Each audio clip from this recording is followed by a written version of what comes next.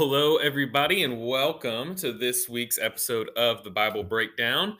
Looking forward to going into a little bit more of Abram's story, though, spoiler alert, this is going to be a pretty short story about Abram, and we're really going to talk about somebody else. So, I'm sorry, Abram. He got his dap last week. I said that he was perhaps the most important non-God figure in all of Scripture. So, I feel like I gave Abram his due there. But today, there's another figure who will take our time. I'll leave you in suspense until then.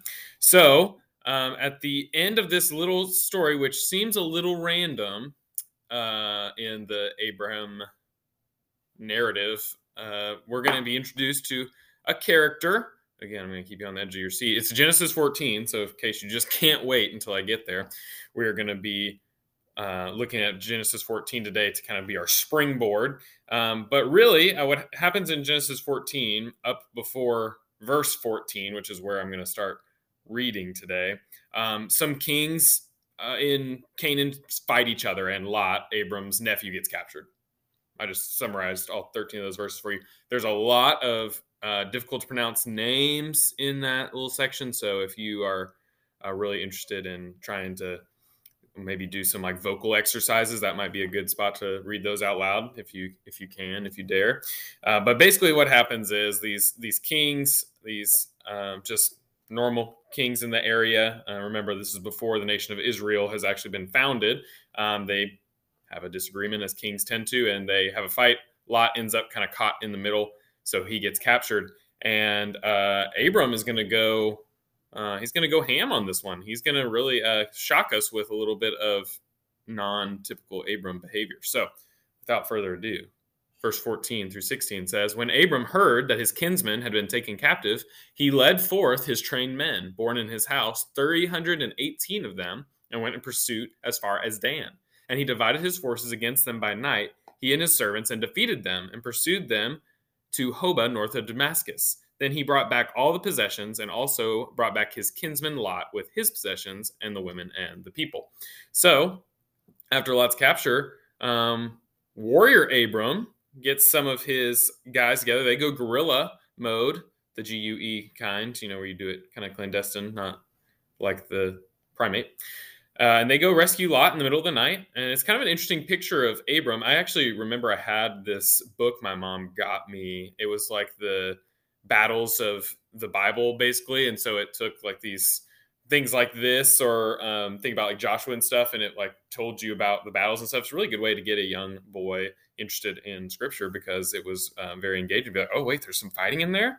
So I remember pretty specifically, there's this like picture of angry Abram with this kind of like dagger to the side, and he's like sneaking in these tents, and it's a very different picture of Abram. You think Father Abraham, all that kind of stuff, but apparently he was at least decently trained in combat as well. As he says, he led his trained men. So there you go. They get Lot back, and that's actually kind of when things really get interesting. And Abram meets this interesting figure, moving down to verse 17. After his return from the defeat of Kedorlaomer and the kings who were with him, the king of Sodom went out to meet him at the valley of Shaveh, that is the king's valley. And Melchizedek, king of Salem, brought out bread and wine. He was priest of God Most High. And he blessed him and said, "Blessed be Abram by God Most High, possessor of heaven and earth, and blessed be God Most High, who has delivered your enemies into your hand." So this seemingly random guy named Melchizedek comes, and he's got bread and wine. He's breaking out the good stuff, and he blesses Abram, and he blesses God. And so we see that he was a priest of God, and this is God Most High. It's El Elyon is how that is, what that's translated from, a title that's pretty common for God. This is a clear indicator that we're talking about Yahweh. So it's not just some other God Most High that is considered Most High. This is our God. This is Yahweh, El Elyon. And so then we also see, I forgot to read the last little part. And Abram gave him a tenth of everything. So also Abram tithes to him. So very interesting. And then just like that, he's gone. Okay, next, now we got king of Sodom again. So he was one of the ones involved in the battle. So Melchizedek, king of Salem, which was Jerusalem, most likely. That it's probably where the same Jerusalem that Israel will possess going forward is. He was the king of that before Israel took ownership of it. And then, so Melchizedek is gone. And so he comes up really briefly in Psalm 110, which is a messianic psalm. And it says the Messiah is a priest in the order of Melchizedek. And so we don't really get much about who this Melchizedek fella is until we get all the way to Hebrews 7. All the way to Hebrews. Hebrews is pretty far back there from Genesis 14. So he kind of is this mysterious sort of figure. I want to say mythical in that there's probably this like higher maybe view of him probably in that time than he probably merited, but not that he was fake. And so he's this very, so we'll end up spending a lot of time actually today in Hebrews 7, kind of unpacking what it means for Jesus to be in the order of Melchizedek, what his significance is. So it's going to be Hebrews 7. So we'll jump over there and we will see a little bit more about who he is. So starting in verse 1, we see this. It says, "For this Melchizedek, king of Salem, priest of the Most High God, met Abraham returning from the slaughter of the kings and blessed him. And to him Abraham apportioned a tenth part of everything. He is first, by translation of his name, king of righteousness. And he is also king of Salem, that is, king of peace. He is without father or mother or genealogy, having neither beginning of days nor end of life, but resembling the Son of God, he continues a priest forever." Okay, so there's a decent amount to unpack here. So again, king of Salem, that was the physical location of that was probably Jerusalem. So Salem comes from the Hebrew word shalom, which you probably heard, which means peace. So that's why he's saying that he is he's king of righteousness, king of peace. That Melchizedek it's a two words put together. It's king and righteousness put together. So that's where he gets king of righteousness. So his name means king of righteousness. His title means king of peace. So not only does that sound a little bit familiar, like a certain member of the Trinity we know, but also pretty high name, pretty high title for this fellow that just randomly appeared in Abram's story. So you can see he's unique, this description in verse 3, especially without father or mother or genealogy, having neither beginning of days nor end of life, but resembling the Son of God, he continues to preach forever.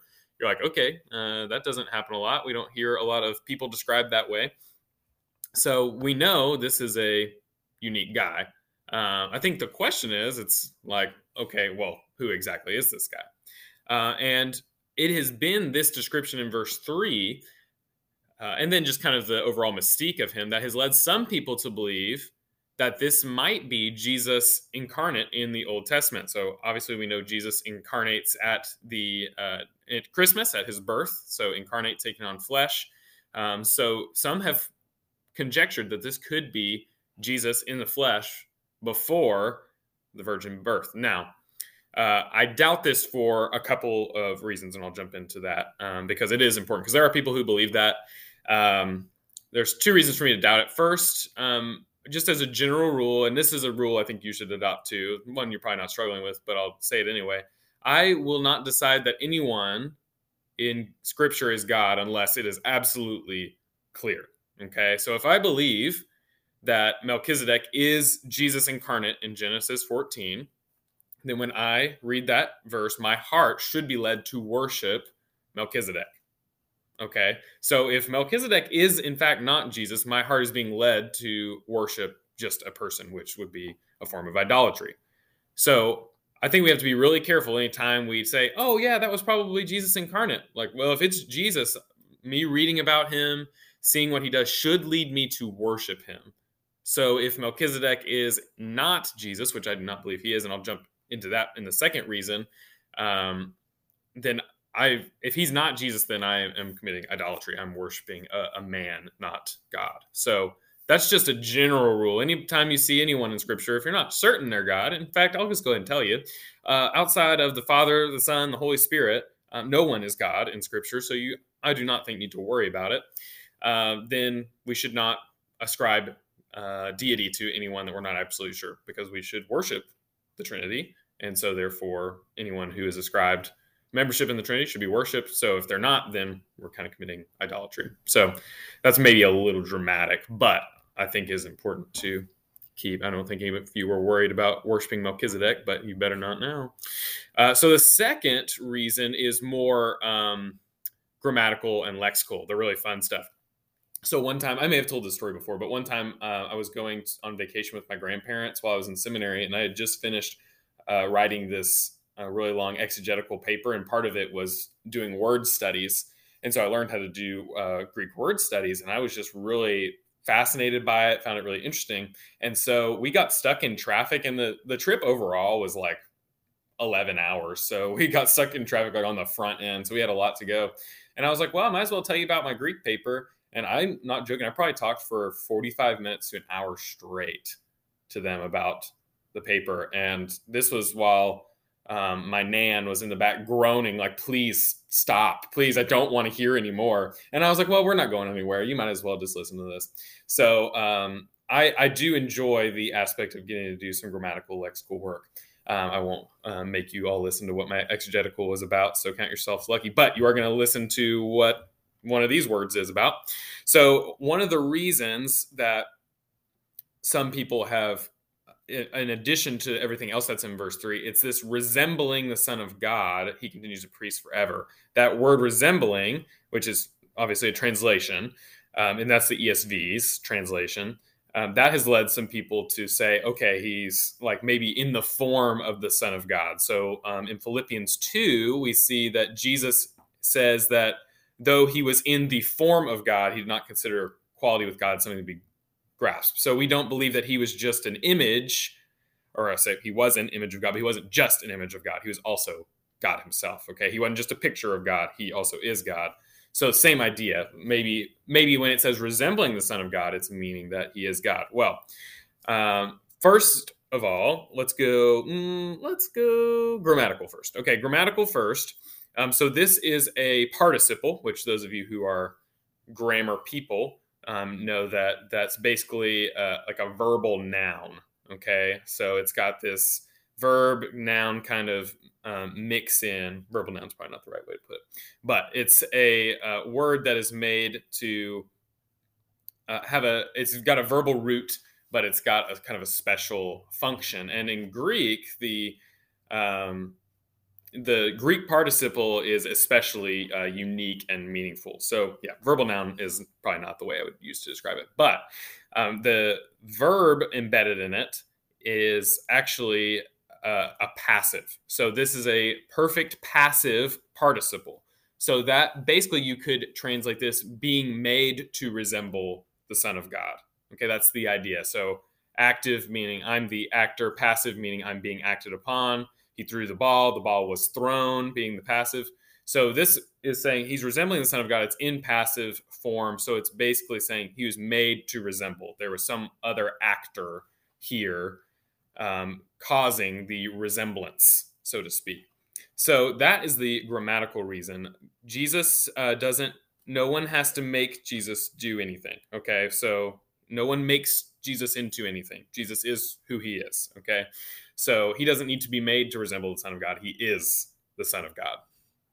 So that's one reason that I do not think that this would mean that he is the Son of God. Melchizedek is the Son of God, but rather is resembling. And then the lexical reason. So this is a word in the New Testament. We have a term for it we use. It's one of the hapax legomena. So a hapax legomenon, the singular of it, is a word that appears only once in the corpus of Scripture. Okay, and the hapax legomena is the whole group of them that appear only once in Scripture. So that makes it difficult for us to correctly interpret it and translate it because we don't have any other examples in Scripture to help us understand it. So when that happens, there's so many good resources out there. One of the best ones is Liddell Scott Jones. Basically, it's a collection of Greek works. And so you can look up in extra biblical Greek literature some uses of this word. And so it can help you understand what the meaning behind this word is. So I looked at 3 different examples, and all of them refer to something that is either made to resemble or made into... one of them was like, if you don't have like a smooth bit for a horse and you only have a rough bit, well, be gentle on the reins so that it seems like it's a soft bit. That's kind of the resembling, make it seem like it. So that's kind of the extra biblical Greek literature behind it. So all of that to say, resembling seems like an excellent translation, and we know that just because something resembles something, it is not it. So all that to say, I do not believe that Melchizedek is actually Jesus, but rather he is a type. Okay, so we see there are many instances in Scripture of Christological types. So a Christological type being something that points to Christ himself. We're going to talk a little bit about the Old Covenant, which a big part of that was the sacrificial system. The sacrificial system points to Christ's ultimate sacrifice once for all, right? And even David is a Christological type because he is a king and he has this lineage that's going to continue forever. And we see that ultimately realized in Christ. So David was a king after the heart of God. Christ is a king that is God. So we have these types throughout the Scripture, especially in the Old Testament, before we fully revealed the mystery that Jesus would come and dwell among us. And so Melchizedek exists as a type. And so the author of Hebrews then is going to, yes. Let's go ahead. Yes. So the author of Hebrews makes this point.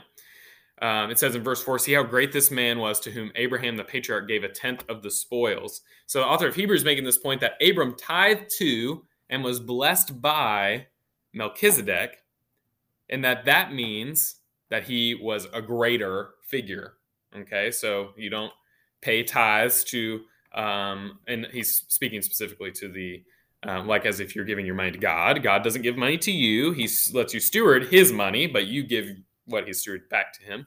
So he's saying that if you are tithing to someone and that person blesses you, that shows that that person is greater. It's like the old medieval kind of image of the Pope crowning the king. Like it showed that the church had greater power than the monarchy, which of course the monarchs eventually didn't like.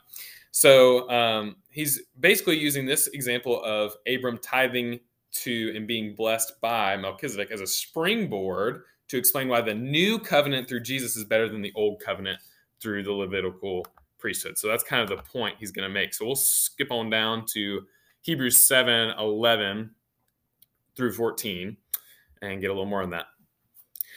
It says, now, if perfection had been attainable through the Levitical priesthood, for under it the people received the law, what further need would there have been for another priest to arise after the order of Melchizedek, rather than one named after the order of Aaron? For when there is a change in the priesthood, there is necessarily a change in the law as well. For the one of whom these things are spoken belonged to another tribe, from which no one has ever served at the altar. For it is evident that our Lord was descended from Judah, and in connection with that tribe, Moses said nothing about priests. Okay, so the point here, this is the rationale. We couldn't be perfected through the old priesthood, which was representative of the old covenant of Moses. So sacrificial system, talked about it a little bit last week too. These promises from God that the people of Israel be blessed for obedience and cursed for disobedience. So we see there ultimately the struggles they go through in the period of Judges, through Kings, Chronicles, Samuel, ultimately into the exile, that the disobedience, their following of idols, led them to ultimately be exiled from their land. So that was the old covenant. So he's saying we couldn't be perfected through the old covenant, and that a change of priesthood, which with Jesus being in the order of Melchizedek, changes not only who the priest is, but the priesthood itself. And that means that the law has changed, or the covenant has changed. Okay, so Jesus, like Melchizedek, so let's think about this. Melchizedek is a priest before the Levitical priesthood exists.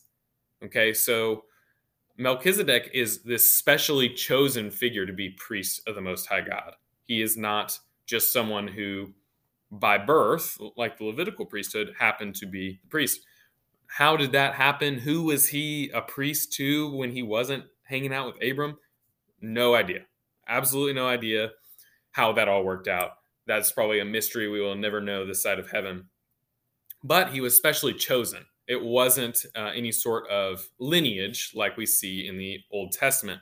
So Jesus, like Melchizedek, is specially chosen, the Trinity choosing Jesus as the one who will be the high priest. And so he's not made high priest by nature of biology. That's the point that he's making in verse 14. He said Jesus was descended from Judah, and Moses said nothing about priests that come from Judah.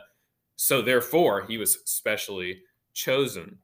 And not only is he specially chosen as a priest, but also Jesus, like Melchizedek, is both priest and king. So that's another unique aspect of Melchizedek that points to Jesus. That is that type of Jesus. Nowhere else do we see someone that was denoted for all time to be both priest and king. So Melchizedek is that type in the Old Testament. Jesus is that fulfillment of this better version of this type because he doesn't die. Jesus, we know, though he did die, he was raised from the dead and he ascended to heaven. So Jesus is like Melchizedek in that he is both king and priest, but he doesn't die. His priesthood goes on forever. His kingdom goes on forever. We're going to see a little bit more of that explained here, moving down to verse 20. We'll read through the end of this chapter. It says, "And it was not without an oath, for those who formerly became priests were made such without an oath. But this one was made a priest with an oath by the one who said to him, 'The Lord has sworn and will not change his mind. You are a priest forever.' This makes Jesus the guarantor of a better covenant. The former priests were many in number because they were prevented by death from continuing in office. But he holds his priesthood permanently because he continues forever. Consequently, he is able to save to the uttermost, those who draw near to God through him, since he always lives to make intercession for them. For it was indeed fitting that we should have such a high priest, holy, innocent, unstained, separated from sinners, and exalted above the heavens. He has no need, like those high priests, to offer sacrifices daily, first for his own sins and then for those of the people, since he did this once for all when he offered up himself. For the law appoints men in their weakness as high priests, but the word of the oath, which came later than the law, appoints a son who has been made perfect forever." So Jesus is better than this old priesthood because he is priest by nature of this oath. And this oath is, you are a priest forever. You are in this order of Melchizedek that you will be both king and priest, but not just as long as you live, forever. His priesthood is eternal because he is eternal. His kingdom is eternal because he is eternal. He's better in quality and quantity. He didn't have to go and make sacrifices for himself because he was perfect. He was himself the sacrifice. That's a better quality of priest. It's not a sinner who is by grace allowed to draw near to God on behalf of the people. Instead, it is God himself who, by the very person that he is able to draw near to God. And not only that, but instead of a priesthood that lasts 30, 40 years, it's a priesthood that lasts forever. No more order of priests, no more biological denotion as a priest. He is chosen. He is drawn by an oath. He is held by an oath. He is affirmed by an oath that he is a priest forever. And he lives forever. He always lives to make intercession for us, like it says in verse 25. So this Melchizedek that we see in Genesis 14, who comes to Abram, who Abram recognizes as this person of great importance, that he gives tithes to, that he is blessed by, is ultimately this type that we see fully realized in Christ. Because Melchizedek wasn't perfect. He wasn't without sin. He did die.